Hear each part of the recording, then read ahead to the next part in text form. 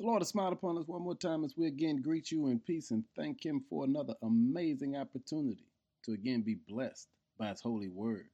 Our word for the day is adaptable.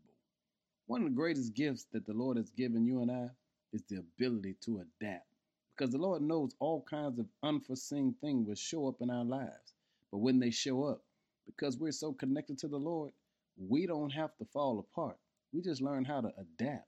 In Psalm 98, verse 1 says, "Sing a new song to the Lord, for he has done wonderful deeds. His right hand has won a mighty victory. His holy arms has shown us his saving power." See, the Lord teaches us that we don't have time to be distressed or we don't have time to be depressed because whatever comes our ways is an opportunity for us to just adapt and allow this world to see if it came our way, somehow, some way, the Lord will make a way.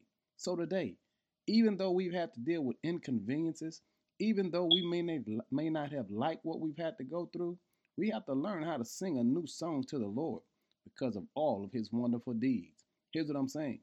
You survived. It was inconvenient. It may have been rough or tough, but you survived. You may not have liked it or wanted to go through or experience it, but you survived. And the reason you survived is because the Lord has made you adaptable.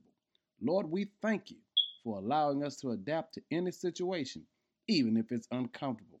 But yet, we sing a new song because you, Lord, have given us another victory. Thank you, Lord, for being so kind unto us. Give him glory, family, because you are adaptable. In Jesus' name, amen.